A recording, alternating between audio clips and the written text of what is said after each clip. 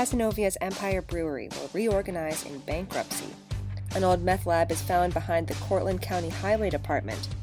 And Tina Fey is coming to Central New York for a free event at Hamilton College.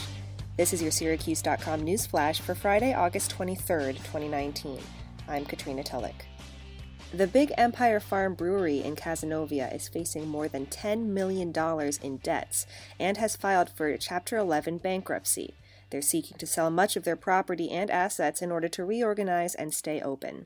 The $6 million brewery and tasting room on Route 13, just south of Cazenovia, remains open for business as usual.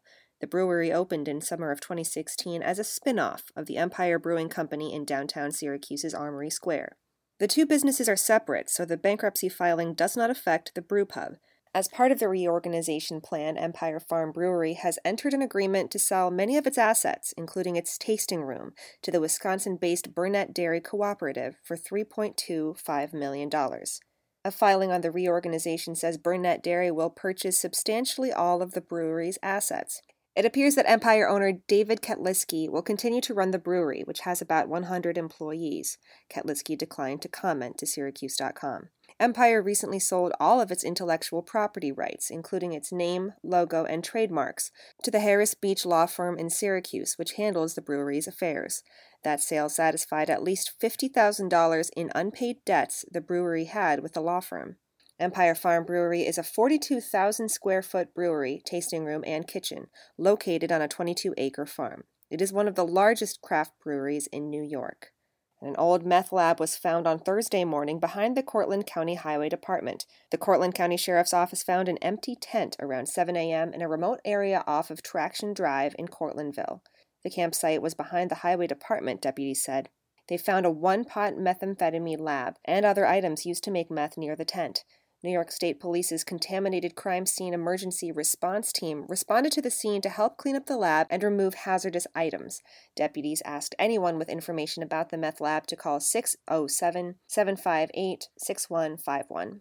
Comedian and writer Tina Fey is coming to Central New York this fall for a free event at Hamilton College in Clinton, New York. She'll be the next speaker in the school's Great Names series on Tuesday, October 22nd, in the Margaret Bundy Scott Fieldhouse. The event is free and open to the public, but tickets are required. Tickets will be available starting September 9th through Eventbrite.com. Members of the Hamilton community will also be able to live stream the event online by logging in with their Hamilton username and password. Fey has won 9 Emmy Awards and 2 Golden Globes, mostly for her work as the executive producer, head writer, and star of NBC's 30 Rock.